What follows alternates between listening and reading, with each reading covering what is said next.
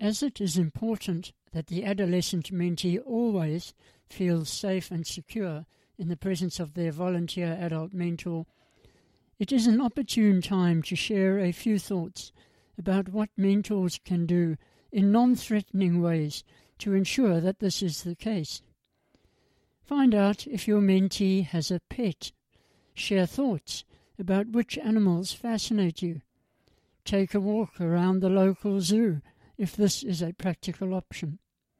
If appropriate, go and pick strawberries or another seasonal fruit together. Encourage your mentee to bring a friend along too.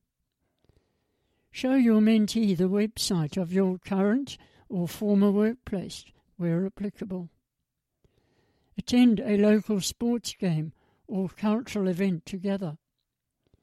If your mentoring relationship is cross-cultural, make a genuine effort to understand your mentee's structures of socialization. Broaden your mentee's knowledge by providing opportunities to explore new situations, places, and cultures. And finally, a critically valuable tip, and one that is often overlooked by mentors, is to make brief notes when you get home from a mentoring session as a way of preparing for your next meeting and enhancing the chances of making a positive connection. Consider, what have you talked about? What concerns has your mentee expressed? What special achievements has your mentee shared with you?